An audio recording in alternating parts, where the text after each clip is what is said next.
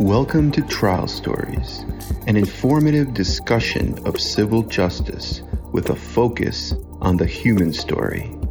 I'm your host, Arkady Frechtman, a New York City trial lawyer passionate about helping serious injury victims and their families.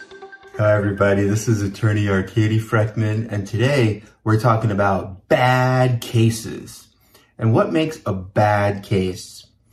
It's either the issue of who is responsible, who is at fault, who is liable, or it's the issue of damages. What are the injuries? What is the life-changing, serious, or catastrophic injury that you're trying to get compensated for? And so usually the answer to one of these two questions will determine whether a case is good or bad. And today I just wanted to talk about a few bad cases because I was scouring our intake records. We keep a Slack channel with little notes about what happened. We get a lot of calls.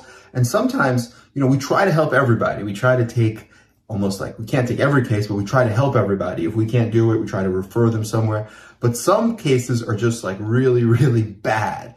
And there's nothing anybody can do. And I think it's educational to explain why from a legal perspective so that people can understand how a lawyer thinks, because a lawyer ultimately is trying to guesstimate, right, what the decision will be, whether there'll be a settlement or a judgment, a jury verdict, what will happen, right, like a prognosticator, like estimate what will happen, the prognosis of the future. And so sometimes the lawyer could be wrong. The lawyer could say, no, I'm not taking that case, but the case ends up being a gem and some other lawyer takes it and wins $1 million, right? That could happen. I mean, we've had cases that other lawyers have rejected. Like, for example, there was a case where somebody slipped in a supermarket and another lawyer said, I am not taking the case because I don't believe you can win on the issue of notice. But I think the first lawyer just didn't do a deep dive. He didn't interview the client properly. We interviewed the client and we found out the client had witnesses that saw the same puddle earlier. And so using those witnesses, we proved notice. And then we ended up settling the case. And I think it was pretty significant. It was like $275,000 or $300,000 because that client needed arthroscopic knee surgery. So that's an example of what someone thought was a bad case, but it really is not a bad case. But today I want to talk about really bad cases. Like, these are cases that I think any lawyer would think are bad. I mean, maybe somebody out there would be able to help. I don't know.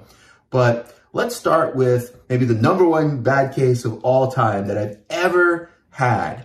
And that is a call. It's actually not a case. It's just a call. But it was a call from a taxi driver in New York City. He called us and he said, you know what? I was stuck in traffic and I'm a taxi driver. I was in the car by myself and I couldn't get out and I had to go to the bathroom and I'm stuck in traffic. So what am I going to do? And I look over on the seat and I see there's like a Snapple bottle. I see, I was drinking. It was like only a fourth of the way full. It was, so, I urinated in the Snapple bottle. That was a few days ago. And now I have this like severe infection and my, private parts are infected and I think it's related. And, I think that's a really bad case because first of all, who are you going to sue? You're going to sue Snapple for causing an infection. And it's really, really weak on the issue of causation because there's no way you are going to show that infection, whatever it was caused by the bottle. Plus there's the issue of, you purchased the bottle. The bottle is meant for drinking, right? It's iced tea. It's not meant for using it for as a toilet. So you're not using it for its intended purpose. And furthermore, the bottle could have gotten infected because you chose to, keep it for so long. It was just lying around in your car. It was in the summer. You might have had it in the car for like a week before. So it could have gotten infected or contaminated then. So you can't really say, you know what, I'm going to sue Snapple. And I don't know who else you could possibly sue or something like that. And so that's an example of a bad case. Other examples of bad cases, usually from what I've seen, they usually are examples of cases where there's some kind of contributory negligence or comparative negligence. That means that the plaintiff, the person who's suing, was also at fault, or they engaged in a activity that was dangerous. Like, for example, I did a case where there was a kid and he got unfortunately, he got really hurt. He had his leg broken. And that was because they were doing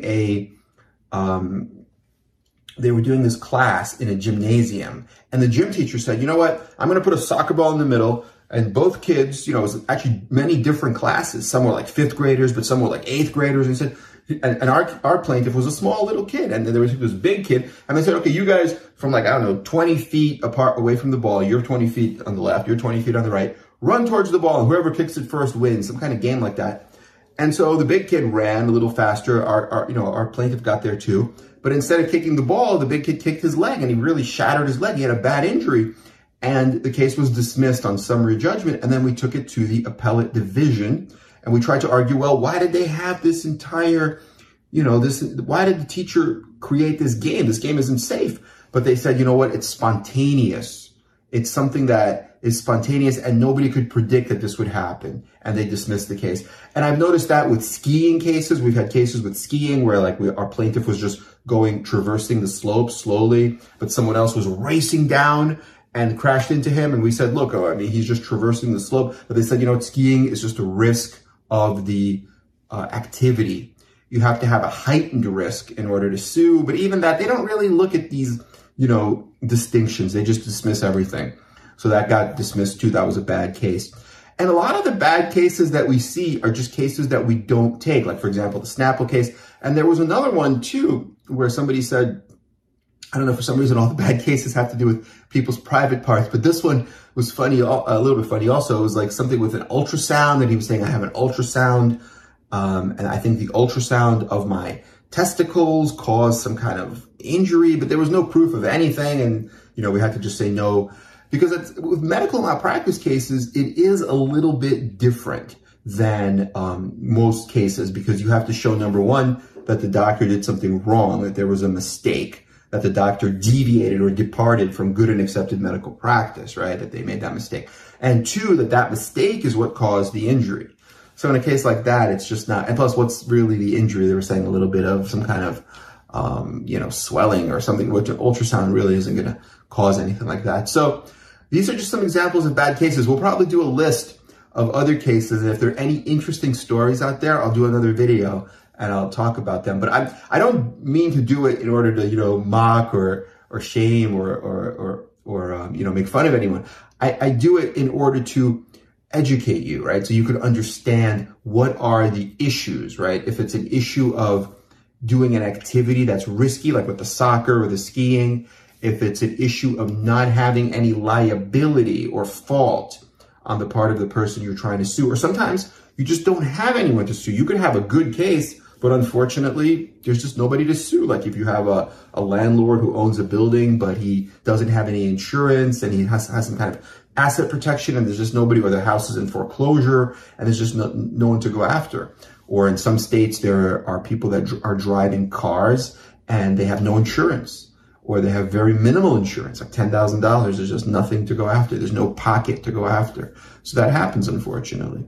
So I hope this has been helpful, but that's one of the things we have to deal with as lawyers. We make ourselves available, right? We say, text us, email us, give us a call. We make ourselves available. And that's one of our jobs, is to look through all the cases and choose the ones where we could truly help you and handle those cases. Okay, I hope this has been helpful. Let us know what questions you have. Have a great day, and we're here for you. Bye-bye.